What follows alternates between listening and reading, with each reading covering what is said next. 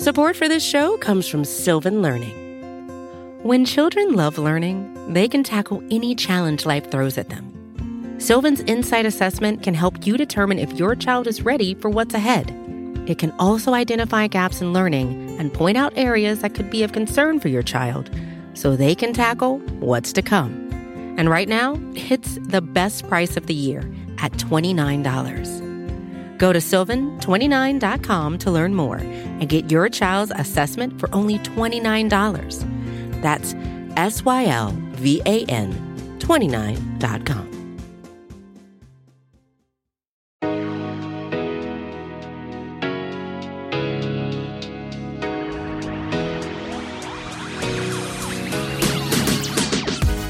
Hello, happy Saturday. Welcome back into the Arrowhead Pride Best of the Week podcast. I'm host and audio producer of the Arrowhead Pride Podcast Network, Steven Serta. Chiefs organized team activities continued this week, even after a Monday trip to the White House.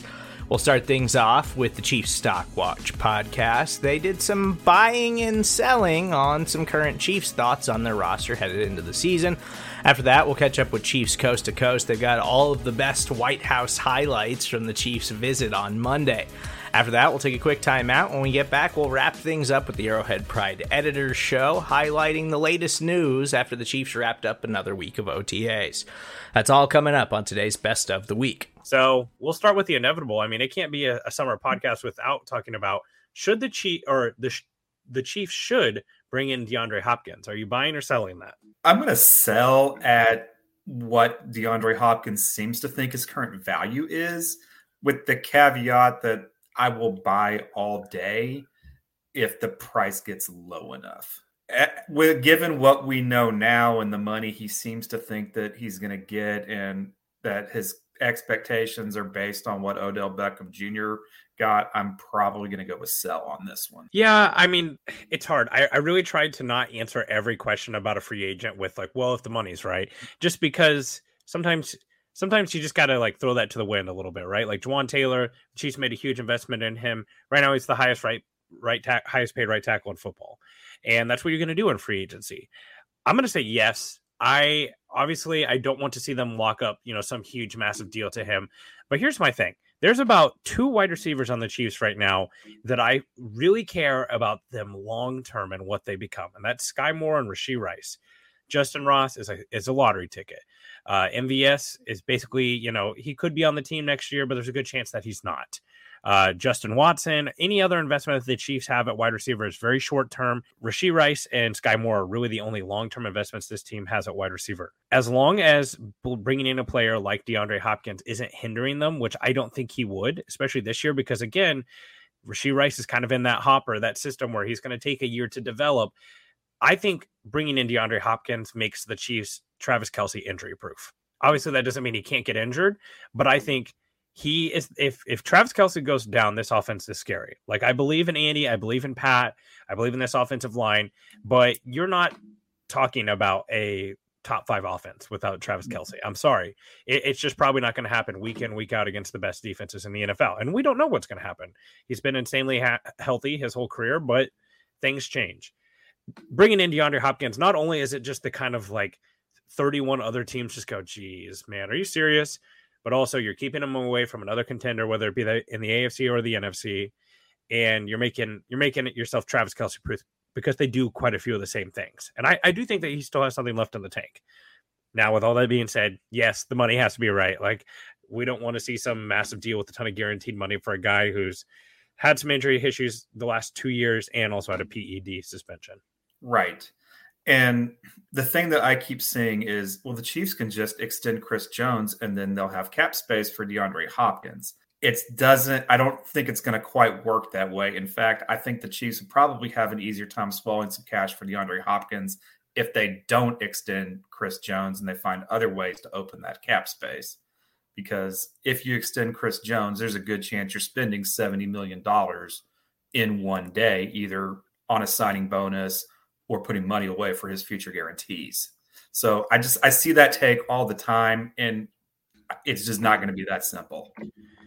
Jared Sapp, noted salary cap expert here at Arrowhead Pride, brings up a great point, and that is cap and cash, right? The former Chiefs GM who used to say that all the time, Carl Peterson, cap and cash, they're not the same thing. Any guaranteed contract, they're gonna have to put that money in escrow. And if you're paying Chris, like, you're right, Odell Beckham's going to be kind of a moniker for the DeAndre Hopkins contract.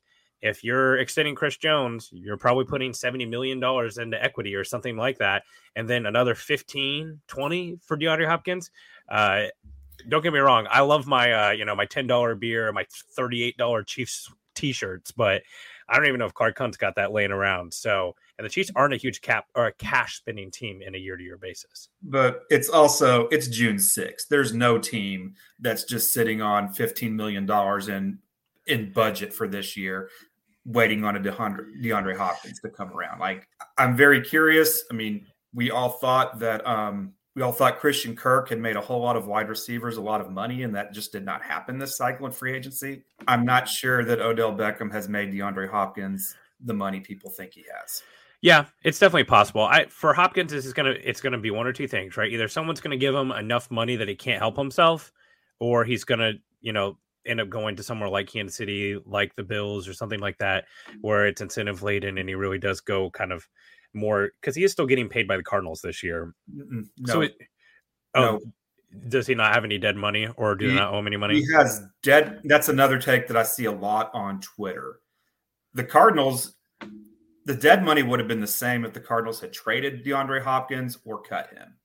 He's not actually being paid any money from the Cardinals this year.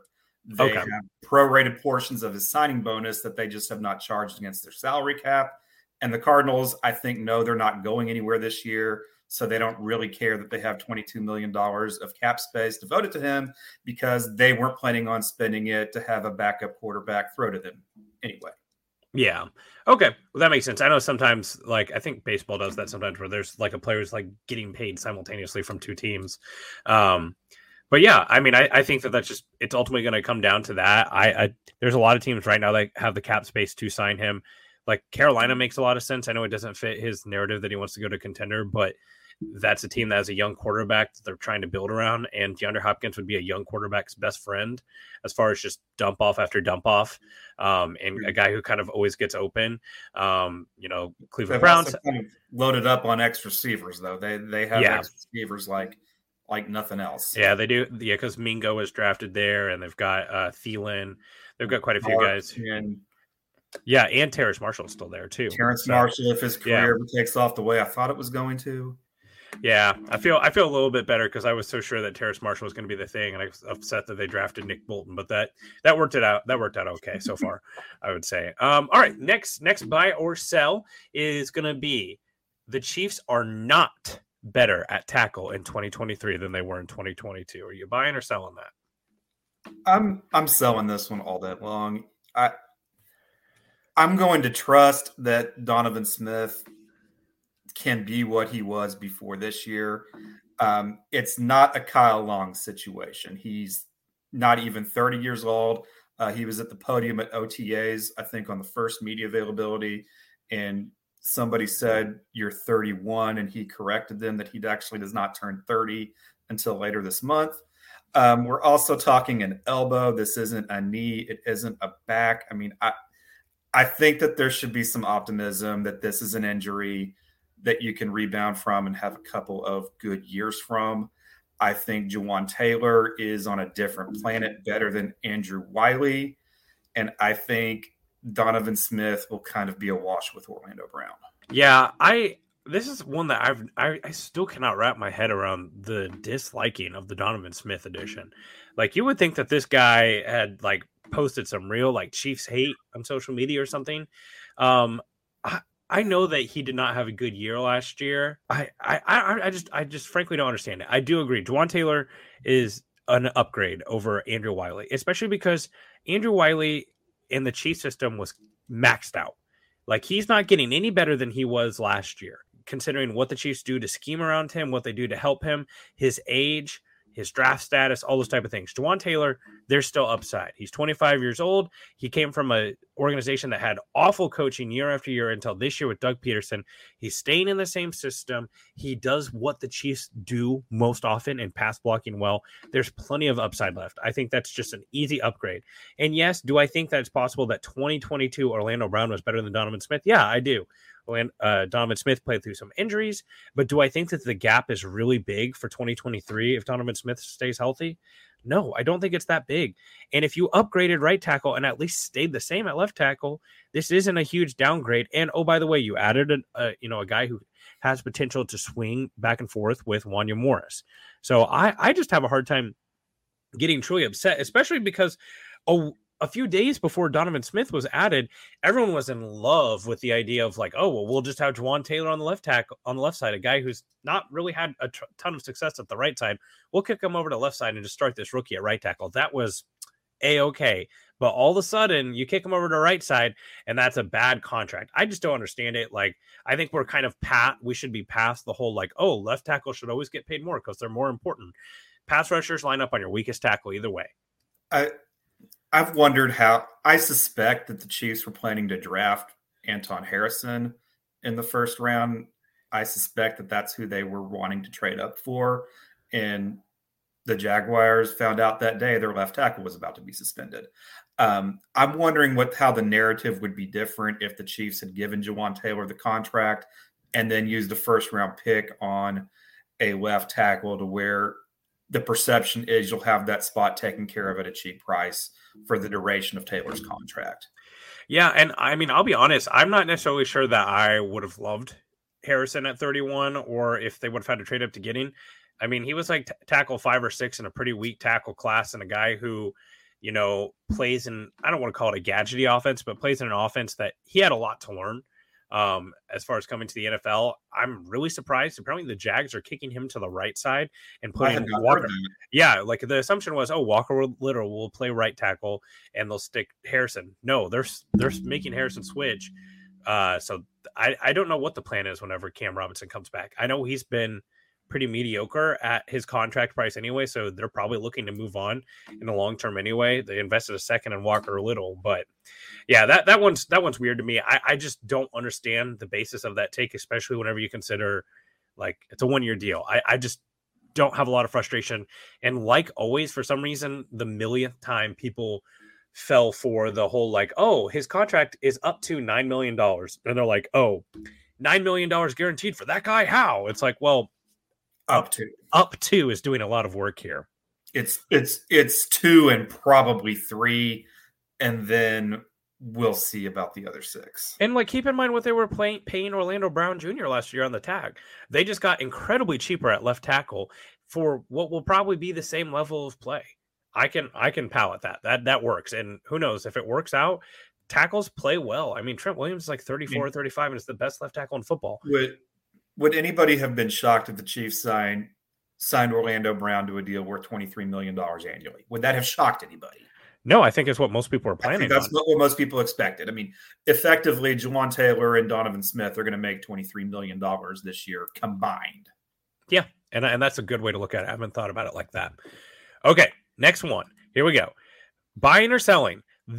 Isaiah Pacheco should be considered a running back 1. And by running back 1, I'm kind of talking fantasy football a little bit, but also just in general. Is he like a top tier running back this year for the Chiefs and in the NFL? I love Pacheco. I'm going to sell. When I saw that this was on the show tonight, I kind of looked at some very early fantasy draft rankings. It looks like he's about running back 25 on most boards this early. I mean, I think that he will be the first back to get over 1,000 yards in the Mahomes era. I've got some serious questions. Is he going to improve this year from what he was as a rookie? I think his stats will be better because he'll get more opportunity. There's 3 things that kind of have me concerned about, is he going to get a lot better this season? The first of all, I do think the tackle situation is better as far as keeping the quarterback, keeping the franchise, keeping the face of the league standing up. I do think that you might see a slight downgrade in the run game, especially, I mean, Orlando Brown was a very good run blocking tackle. I think everybody agrees on that. The other things is what would probably make Pacheco have the highest ceiling would be if he would get better at pass protection and as a receiver. Right now, he's rehabbing a broken hand. What two things can you probably not practice with a broken hand? Yeah, that's a good way to look at it. And the other thing that kind of concerns me about is he going to get better? And this is a true unknown. I think the change is good. I think the Chiefs coaching staff was due for some change. A lot of experience with running backs went out the door with Eric Bieniemy and Greg Lewis. I mean, that's a lot of experience in the run game. You have a former Kansas running back, Connor Embry, who's now going to be coaching wide receivers.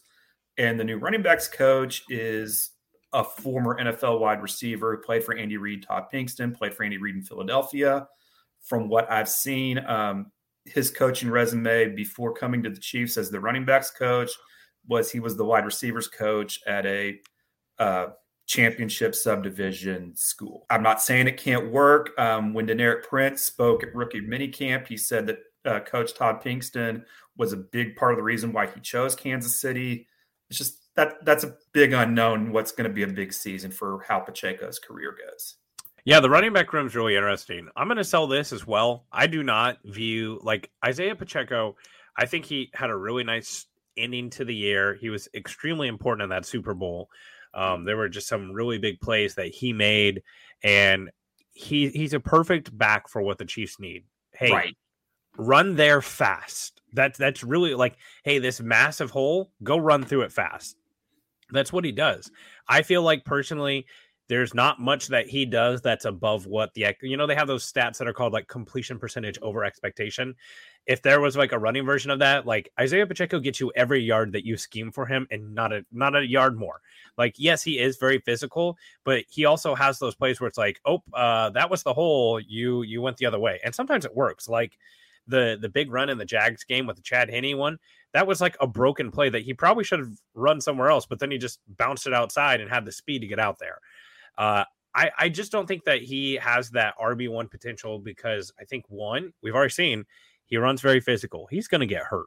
Like that whole like jump up after getting like slammed down to the ground and sprinting back to the huddle. It's super exuberant and exciting, but I think that's going to have some wear and tear on his body. I think he's going to get hurt. I think they have someone who already replicates a skill set in Deneric Prince. I think, I think the Chiefs are going to try to treat him like the RB1, like Andy Reid has done in the past. Like Andy kind of tends to ride it back. Did it with McCoy back when he had him. Did it with Jamal Charles. Did it with Kareem Hunt when he was here. I think they're going to try to do that. Obviously, McKinnon's still going to be mixing in there on third downs. And then Clyde is just going to be the ultimate wild card as far as like if he could do anything this year, this would, it would be a good opportunity for him. He might not dress, honestly. When Dave Tobe spoke last week at Media Day, Deneric Prince was the first person he named as a kick return candidate. It's always worth looking when Tobe talks about a player that could be Prince's path to dressing, and that would probably come at the expense of Clyde. Yeah, I think I think we're going to know pretty quickly what's going on with Clyde at camp.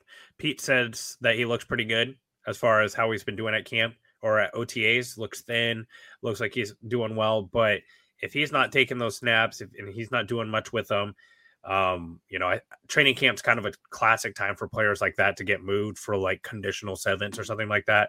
That's probably what you'd be looking at. I think Clyde will definitely get one more chance next year, no matter what, just given off his draft profile. His two quarterbacks have been Joe Burrow and Patrick Mahomes. That'll do something for your draft stock. So I think he'll get one more chance, but yeah, I'm just not sure Isaiah Pacheco, like you're not done at running back, in my opinion, especially when you've got an older Jerick McKinnon, a UDFA and Deneric Prince, and a 7th round Isaiah Pacheco. Chiefs can definitely stand to upgrade there with a healthy level of investment. All right, we're going to move on to reading the market. And this is just going to be really simple. We're just going to predict the 2023 stat line for these players. Obviously, for some of these players, they're defensive, so we'll just kind of use their counting stats. The first one is what I think it might be the most interesting player. I think that there's a lot of variance here. Jared, what do you have for Sky Moore's 2023 stat line? I'm going to go with 630 yards receiving and 5 touchdowns. I think he will not put up the gaudiest of numbers, but I think those 630 yards are going to be really hard fought and really important. So I think it's going to be an underwhelming stat line that looks better when you watch the highlight tape. It's been really cool to see the outpouring of love and support. Obviously somebody that when you think of Chiefs, obviously people think of what's happening on the field and Mahomes and Kelsey and that kind of thing. But behind the scenes, the Hunts are often talked about as some of the better owners in sports, and Norma Hunt a big reason why. And I just thought it was interesting to see the first Chiefs visit ever to the White House coinciding with this. And it was cool to kind of see the city kind of wrap their hands around the Chiefs and show that love back. Yeah, 100%. I mean, obviously, you're talking about the Hunts family with the Chiefs, not only the Chiefs, but just the entire NFL going all the way back to the AFL-NFL merger, right, with Lamar Hunt. So very, very integral part of NFL history. A lot of things aren't how they are today without her and the Hunt family. So obviously a big loss for the Chiefs organization. Tough time to say the least. And it's crazy because good thing is she got to see the Chiefs make it to the mountaintop twice again, right? Obviously back in 2019 and then this past season. And, you know, for a woman up there in her age, she looked great still, you know? Yeah. Like, she lived a very, very beautiful life, man. So I'm definitely giving my thoughts and prayers to the Hunt family. And, we all know that Clark is going to keep it going for the Hunt family and keeping his father and his mother's name very well alive for sure. Yeah, it was some cool notes coming out just kind of in remembrance. I think it was Matt Derrick who pointed this out, so forgive me if I get it right or get it wrong, but basically saying that, you know, Clark Hunt was the first person to quote unquote touch the Lombardi Trophy each one of those times the Chiefs got it, but he immediately passed it off to Norma Hunt, and she kind of had that full embrace, and getting the Lamar Hunt Trophy, obviously, for the AFC title is cool. And then the Lombardi Trophy as well. Cole's chiming in on YouTube with us. Appreciate y'all rocking with us on YouTube. Cole says she's the only woman to attend all 57 Super Bowls. It's another fun fact that we had kind of been seeing it's crazy. I couldn't even imagine seeing the growth of the game, the growth of the sport, the growth of her own franchise, as we talked about. Obviously heavy hearts around Chiefs Kingdom, and we join them in sending our condolences to the Hunt family and just love and support, sending that their way. Yeah, absolutely. Absolutely, man. They did go to the White House, which was interesting. The first Chiefs team to go to the White House, even though they won 3 Super Bowls before, this is the first Chiefs team to go there. This is their 3rd Super Bowl win. This is the first time. When did this start? Because they didn't go back in the day in the 60s. I wonder when did this become a thing? Yeah, that's a good question. Maybe Serta can get on that and get back to us. But it was cool to see and I talked about this with, I'll plug it again, Jody Fortson. We'll have that full interview tonight on KSHB. But just, it was cool to see the whole team back together again. Guys who maybe retired in Chad Henne's case, guys who have gone on to other teams in Colin Saunders and McCole Hardman, Frank Clark and Carlos Dunlap, guys who maybe are still trying to figure out what's going on as far as next year is concerned. It was just cool to see them all under one roof, and enjoying in the victors, right? Like they're getting the full victory lap, if you will, Mark. Yeah. And one name you didn't mention, who was probably one of the top stars there, that was a former Chief, is Juju Smith-Schuster. Juju was there. Yeah, he did a little TikTok. We saw it. Yeah. They were going crazy. I mean, if you was following his story, he probably had the longest story out of all of them. I was kind of snooping around his story. You know, when it's really long and the story gets really small at the top, that was Juju's story on Instagram. Little grains of rice going across, like real. Yeah, it's one of those you just keep tapping it, like, okay, let's get through this real quick. But yeah, no, it was really good to see the guys back together, man. You know, obviously, the guys that aren't on the team right now, good moments for them because they did endure that run with the team, whether fans want to believe it or not. And like, why are you here? You're not a Chief anymore. Well, they were still on that team. They were a big part of why they won the Super Bowl. So, yes, they can get away from their OTAs or whatever with the Patriots and the Jets for McCole Hardman for a day. So I'm fine with that. Orlando Brown was not there, though. I don't know if you saw him got interviewed in the locker room about it. He was kind of talking about how, I just want to another day to get great and to get better and stuff like that. So I don't know. I think there's a little animosity there, but I'm not going to speak too much on it. But yeah, overall, really good to see the guys. No, speak on no. Oh, don't worry about that because there's a couple names that weren't there. This isn't on the show sheet, but I think this is good talk here. You mentioned Orlando Brown, and word to my shirt, I don't think Clyde Edwards-Helaire was in attendance for the Chiefs' visit to the White House, and I want to clean up the housekeeping from earlier. 1980 was the first year a team went to the White House, an NFL team, according to Steven Serta. The Chiefs' first Super Bowl win came in 1970. Jim in the comments says it all started with Richard Nixon. So that's the housekeeping behind that. We're talking now about some Chiefs that maybe weren't there. Do you read into, Orlando Brown, he's a Bengal, so I kind of get it. Like maybe not hobnobbing with the rival team, but for Clyde, I noticed Juan Thornhill wasn't there as well. Is it scheduling? Are we reading into guys not being there? So here's the thing. With Juan, I give him a pass because he made a tweet about it, kind of explained himself, and he was at the parade, to my knowledge, right? He was at the parade. We talked at the parade, yes. This is why for CH, it's a thing. He didn't go to the parade, and now the White House. So it's the combination of them both. If he would have went to the parade and then not the White House, it wouldn't be a story. It's the fact that he wasn't at either. And I remember about what does that tell you, Mr. Prognosticator, Mr. Twitter Streets, Mr. If you're reading the crystal ball that says, okay, he didn't show up at the parade, didn't show up at the White House. We know that there's been smoke around CH, and we'll talk a little bit about it later with his new coach. He has a new position coach that talked about his usage and how he's looked in OTAs. But for him not to be at the White House and the parade, what does that tell you, Mark Gunnels? It's either one or two things. And I think the second thing is more likely, but I'll say the first one here right now. I think the first thing is maybe he feels like he has like this personal thing with him where he knows he wasn't a part of that Super Bowl run.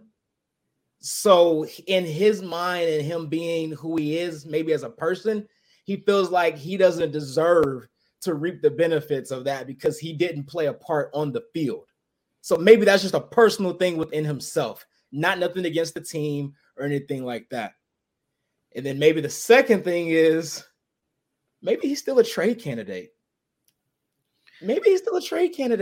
I've seen his name on a few lists. I've seen the list going around. Out the realm of possibility. I mean, you brought back McKinnon. You have a couple of running backs that they may bring off the practice squad. We already know Pacheco. Maybe that's still a possibility, and he knows it. And, he did show up to minicamp and OTAs looking in great shape and things like that. But that could also be an audition for another team to say that he's not going to be just this pouty guy. And OTAs? You're auditioning in OTAs already? I mean, but I'm just saying, just from the narrative standpoint, it would look bad if he didn't show up to that as well. Like, at least he's showing up for the actual football things. But these are not even mandatory. So why would you show up to voluntary work, what equivalents to voluntary workouts, and then skip? To make yourself look good. The CEH thing is starting to turn into a conundrum for me. And I won't even talk specifically to the football part. I want to talk about specifically skipping the parade and the White House for CEH. I don't care what your mental tells you about if you contributed or if you felt like you were inactive for the game, whatever. 20, 30 years down the road, you're going to kick yourself. Mentally, I know you're probably in a bad place right now. A lot of speculation. You feel like you should have been active. They didn't activate you. There's tension there that's kind of palpable. We haven't had an opportunity to talk to him yet. These are once-in-a-lifetime opportunities, Mark. And you worked your whole life, played on one of the best college football teams of all time. Like, you can't take these opportunities for granted. Some of these guys never get to take a chance to get a parade down their street. Some teams never get a chance to go visit the White House. We talked on this platform before about, was the chief kicker going to show up because of his potential? Did we talk about that on here? No, not on here. Not on here. I wondered out loud. I'll bring it on, Mike. I wondered out loud if Butker would make the trip because of how outwardly and outspoken he's been about his views in the past. But he even went. And to me, that shows you and Nick Bolton kind of spoke about this in the past. I know we're kind of going long on the White House stuff, but I think this is cool. And this is the middle of the summer. I think it shows you, Nick Bolton kind of talked about, white, black, Republican, Democrat. Andy Reid kind of talked about this. Like, these are once in a lifetime things that when you win the Super Bowl and when you get to experience this thing, when you get to the top of all football, professional, when you get to the top of the top, the height of all heights, take it in and enjoy the flowers for a little bit. So that would just be my advice to CH. I know you hurt, man. Ultimately, that's what this comes down to. I know there's some hurt feelings here, but man, just go, just go and have the experience. So you're telling me there wasn't no fashion show in New York this time around? I'm just saying. I mean, he missed the parade because there was a fashion show. So I want to make sure, was there another fashion show somewhere like in London or something, or LA? I didn't know. I don't know. I didn't see any tweets this time about no fashion show though. So I guess it wasn't. Does he get traded before week 1?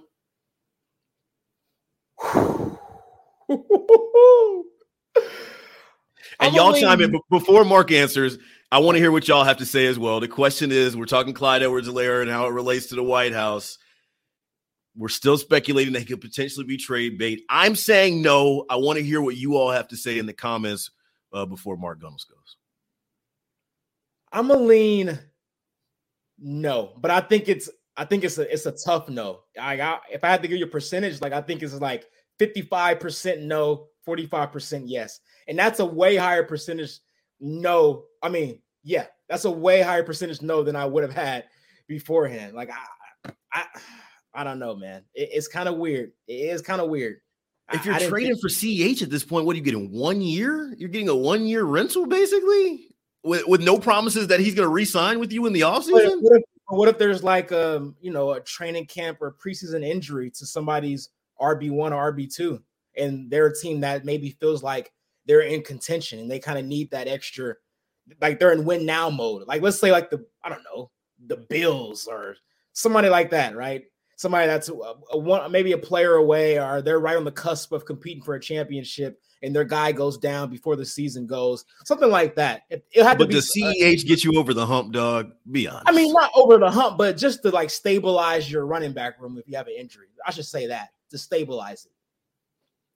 I don't think people understand that with no Pacheco right now, CEH is getting the RB1 looks. Yeah, I mean, McKinnon's not in. He's not going to show up until St. Joe, respectfully so. He's a veteran. He is the playbook. You have full faith and confidence that when he shows up, he'll be ready to go. But right now, when we go out to OTAs tomorrow, Clyde is the RB1. Yeah. So are you trading a guy? Obviously, we can have this conversation, and we will continue to have this conversation through camp. He is the most interesting chief headed into 2023, bar none.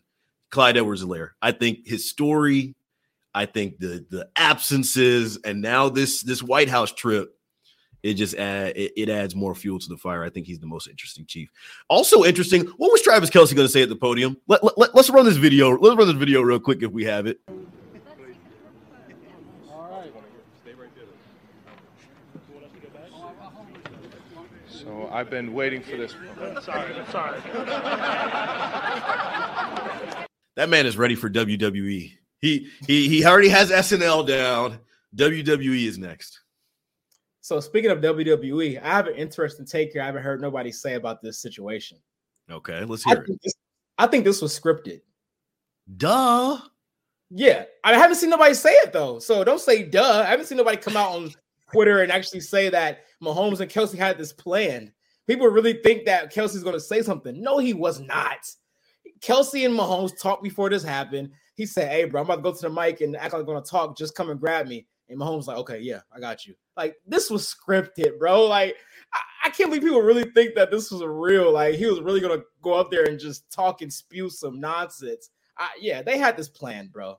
it went too smoothly. If you look at Mahomes, he kind of was looking to the side, like, okay, I'm waiting for him to say a couple words, then I'm gonna come pull you. Like they had this planned out, but I'm not fooled. This has been dissected more than the Zapruder film here in the kingdom. Like people were really convinced. You're with me on this. I'm with you because these are master showmen. Like Travis Kelce at this point now in his career, like he's done the SNL, he's done like big performances, he's done stage shows for the New Heights podcast. Like he has a true TV not background, but like he knows how to play to the cameras. You don't think that if Mahomes and Kelce knew if they got to the White House one day that they were going to do something funny, they were going to lean into the bro humor. They're going to sell T-shirts based off of this. They're going to create another. There's money in going viral. There's money in having your name always in the headlines. There's money in having these little clips right here. I thought it was a cool, fun moment. Chiefs fans, I'm going to say it. Don't take it for granted. Your team going to the White House is a privilege. Your team having personalities is a privilege. Don't take it for granted. Because I know people like Mark Gunnels will get on here and say, "Oh, we'll be down by the next president. You know, we'll see Biden again potentially. You know, we'll be. Don't take it for granted because look, man, they've won 3 now, and this is still the first trip. You never know. Like this doesn't happen. We've seen teams like, for instance, UGA most recently. They won the national championship in college football. Scheduling didn't work out, and it didn't happen. The Chiefs made it happen. A lot of the guys were there. They looked happy. I wish I was on this trip, man. Support for this show comes from Sylvan Learning. As a parent, you want your child to have every opportunity. But giving them the tools they need to tackle every challenge, that takes a team. Now more than ever, educational support tailored exactly to what your child needs can make all the difference.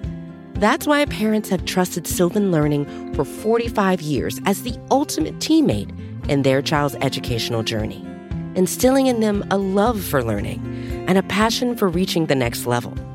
And Sylvan's Insight Assessment can identify gaps in learning and areas that could be of concern for your child.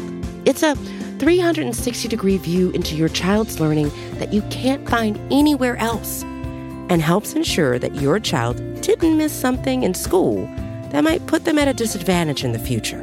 And right now, it's the best price of the year at $29. Go to sylvan29.com to learn more and get your child's assessment for only $29. That's SYLVAN 29.com. Hey, it's Kaylee Cuoco for Priceline. Ready to go to your happy place for a happy price? Well, why didn't you say so? Just download the Priceline app right now and save up to 60% on hotels. So whether it's Cousin Kevin's Kazoo Concert in Kansas City, go Kevin, or Becky's Bachelorette Bash in Bermuda, you never have to miss a trip ever again. So download the Priceline app today. Your savings are waiting. Go to your happy place for a happy price.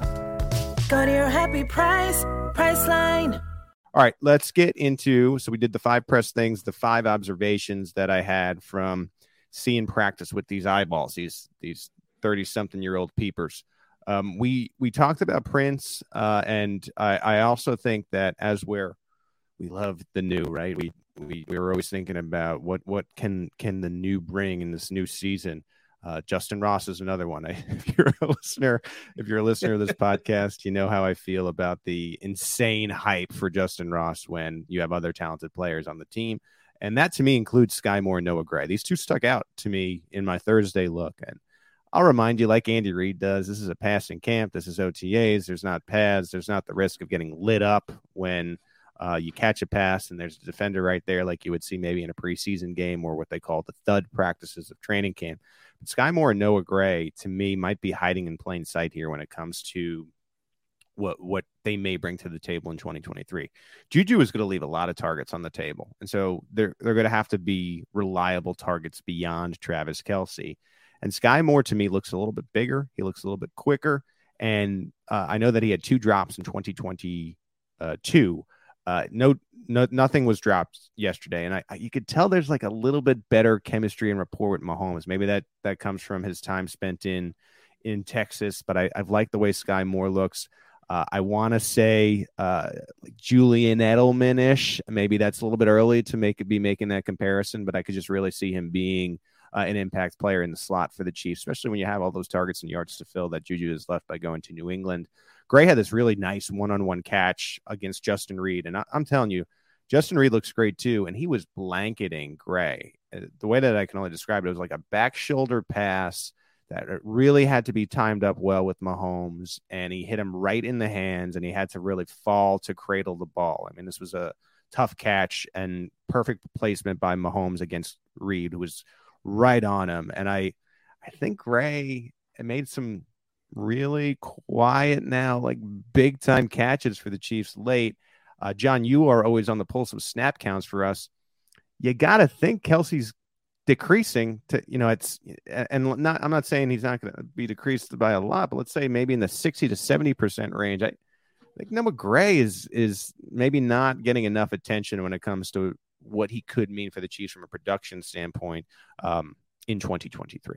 Well, I think that Gray has kind of been under the radar even during the regular season. I mean, he had some great catches last year, but he's, Kelsey is still getting the vast majority of the snaps with the team.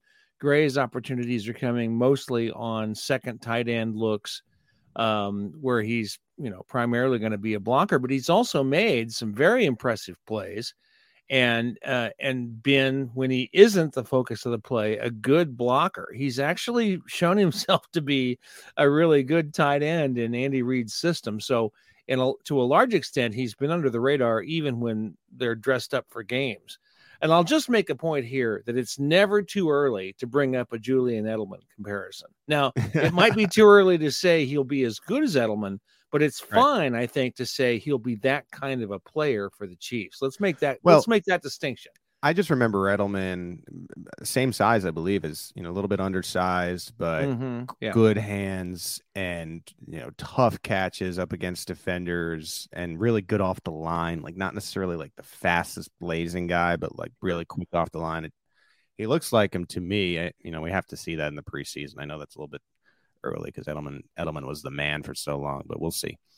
Second observation, I also think Marquez Valdez-Scantling and Patrick Mahomes' timing is on point. I noted this last year in OTAs. People kind of laughed when the regular season production wasn't there, but man, Marquez Valdez-Scantling was maybe the most important receiver in the stretch of the playoffs, or one of them at least. I mean, he made some of those big time catches, the touchdowns. Right. We'll see if it leads to regular season production now with no Juju.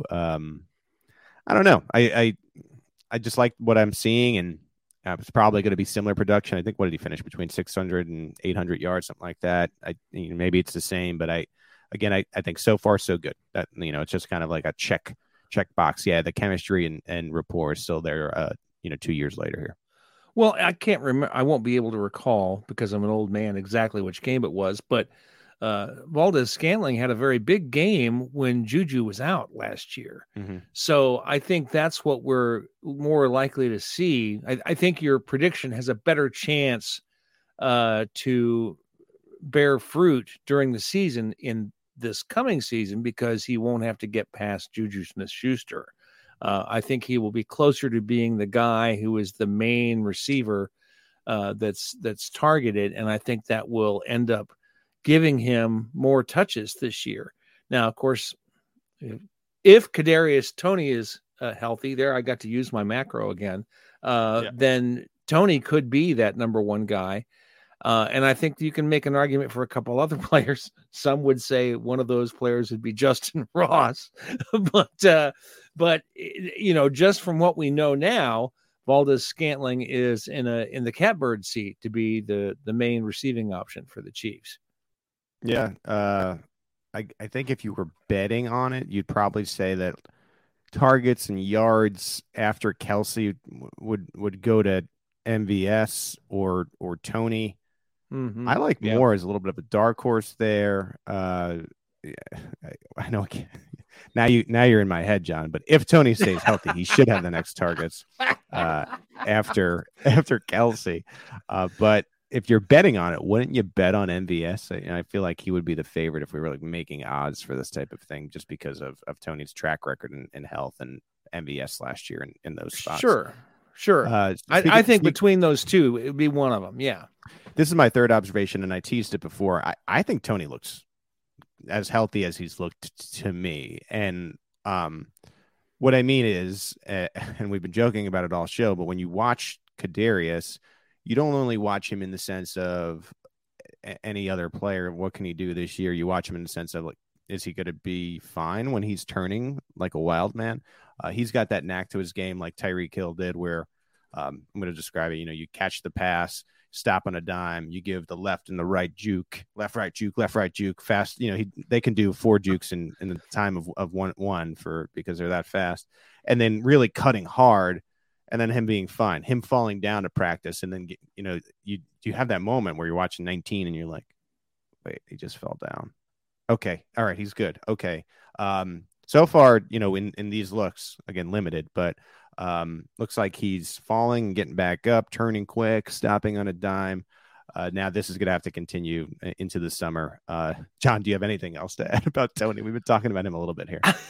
Well, I think that we always talk about the Chiefs having a good sports medicine department that they can keep these guys playing. And I think a lot of people are hoping that Tony will be able to take advantage of that and be able to play a full season. Whether or not the Chiefs actually have it over other teams in this area is very hard to calculate, but it's possible that is the case. But it's also possible that the Chiefs also, in their coaching, are able to take Tony aside and say, okay, you've got the talent to make this move, but that move risks an injury. So maybe you shouldn't make that move. And I wonder if that's the real thing that the Chiefs do that helps them keep their players on the field, is that they're coaching some of these risky tendencies out of players. That's just some speculation on my part. Well, you saw it with Tyreek in Kansas City and now in Miami. Tyreek makes they're typically called business decisions, but how much can you blame Tyreek when he ducks out of bounds and still is accumulating near 2,000 yards a season? I mean, sure, he's making his business decisions, but that's keeping him on the field. Right. So should we be describing it in the same way? And yeah, I think there is something to that. You wonder if Tony has some of that built into his coaching. Want to talk about Najee Johnson, nice player for the Chiefs that they drafted late last year, had 2 pass breakups in this look. I might go as far as to say, and this occurred to me this morning, with just how good Najee Johnson has looked, and then Nick Jones, more so in some of those sub teams or secondary teams. I wonder if you could lock in what the cornerback room is going to look like. They kept 6 last year, and I was, with Johnson also being so important now to Dave Tope, calling him one of the better gunners that he's had in a long time. Could the cornerback room be done here? Because if you keep 6, it's Snead, it's McDuffie, it's Jalen Watson, Joshua Williams. You have Najee Johnson, and then Nick Jones, which is this year's 7th rounder. I don't think they're going to want to risk him getting scooped up by somebody else. Last year, that 6th player was Lamons. He's no longer with the team, and you have Najee Johnson filling that special teams void. Are we good on June 9th, John, at 10:36 a.m. to lock in the 53-man roster cornerback room? What about Jamari Connor? Where does he fit into this? They've been running him as a safety. Safety, okay. Yes. Yeah. But he's kind of a dual role player, and right. So I'm not exactly sure what box he fits in, but I expect there will be space for him on the roster someplace. But I agree, they've got a lot of guys in camp. And it might be that roster is very close to being set with the guys that they drafted, which is bad news for some of these other players. But, they were very high on Johnson last year, and they're similarly high on Jones this year. So they may, in fact, be the last 2 guys of the group of 6. I made that point last year when they made the Rashad Fenton trade. Mm-hmm. It was less about the top guys and more about Najee Johnson. It was, if we keep Fenton after he's done with this injury, we're risking Johnson getting claimed. And they didn't want to waive him to the practice squad, and right. They moved, and guess what? They won Fenton was he was a really important player for Spags. Spags would rave about him. They ship him off in this trade for essentially nothing to the Falcons, and then they go and win the Super Bowl. So right decision so far. I think keeping Johnson was really smart, especially because he's so valuable to Tobe at the back end of that room. And I think he's starting to show early here in the passing camp that maybe he could step up in a spot where you do get down a few cornerbacks. All right, last observation here. This is just something I found fun. The fact that Andy Reid explained that, this week here in June, the first 3 days were about the AFC West teams, game planning specific versus them. One of the practice that we saw, we didn't follow up with this. The practice we saw was against one of the AFC West teams. They were doing the scout team, ones versus twos type of thing. Friday night, or Friday, I should say, the practice we don't get to see today as we're talking is about the Detroit Lions. So here on June 9th, they are making specific game planning for the Lions, or for this game that occurs, in like 85, 90 days. I'm not sure how many teams are game specific right now. Maybe it's every team. Maybe every team does this. I think it is early for specific game planning, but who am I? I mean, I've only covered the Chiefs. I know that Andy Reid likes to do this in the offseason. B, regardless of whether or not this game is going to be here before we know it. So why not start preparing for the great offense of the Detroit Lions and their rebuilt defense and whatnot, John? Well, and the other reason is they got to play on Thursday night right after that. Yeah. Isn't that right? It's second week is a Thursday night game. So I think they're already planning to, do that preparation more or less simultaneously. So I think that translates into having a practice in OTAs that's about the Detroit Lions. So yeah, it sounds early, but as you just said, I think correctly, it'll be here before we know it. It's not that unreasonable to think they could be looking that far ahead under the circumstances that exist. Yes, the schedule has the Lions. That's the first, and then they do get 10 days off, John. That's the only non-Christmas Day noon game of the year. Yeah. At the Jaguars. So sorry, my bad. But I just want to make sure that we say that. Yeah, but we do see the AFC West, and early in the season there's that weird stretch where they play the Broncos week 6 and week 8. Frank Clark's Broncos. They get a shot at Frank Clark twice in 3 weeks. So that is a stretch they're preparing for right now. Of course, you play the AFC West teams twice a year here. So we talked about Sky Moore and Noah Gray.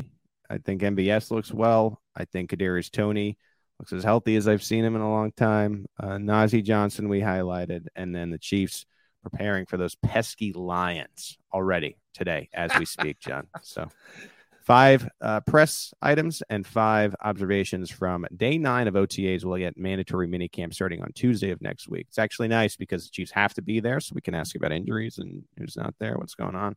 And then also we'll get all 3 days. So busy week at Arrowhead Pride coming up for us, but we look forward to it. And then the Chiefs actually get their rings on Thursday, I believe, I guess aside from Banner Night, marking the end of the Super Bowl celebrations. Finally, I think, what is that? Whatever next Thursday is, June, whatever.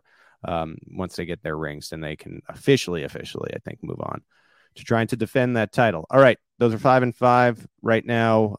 You're listening to the Arrowhead Pride Editor Show. When we come back, we will go through the news roundup of the past week. Stay with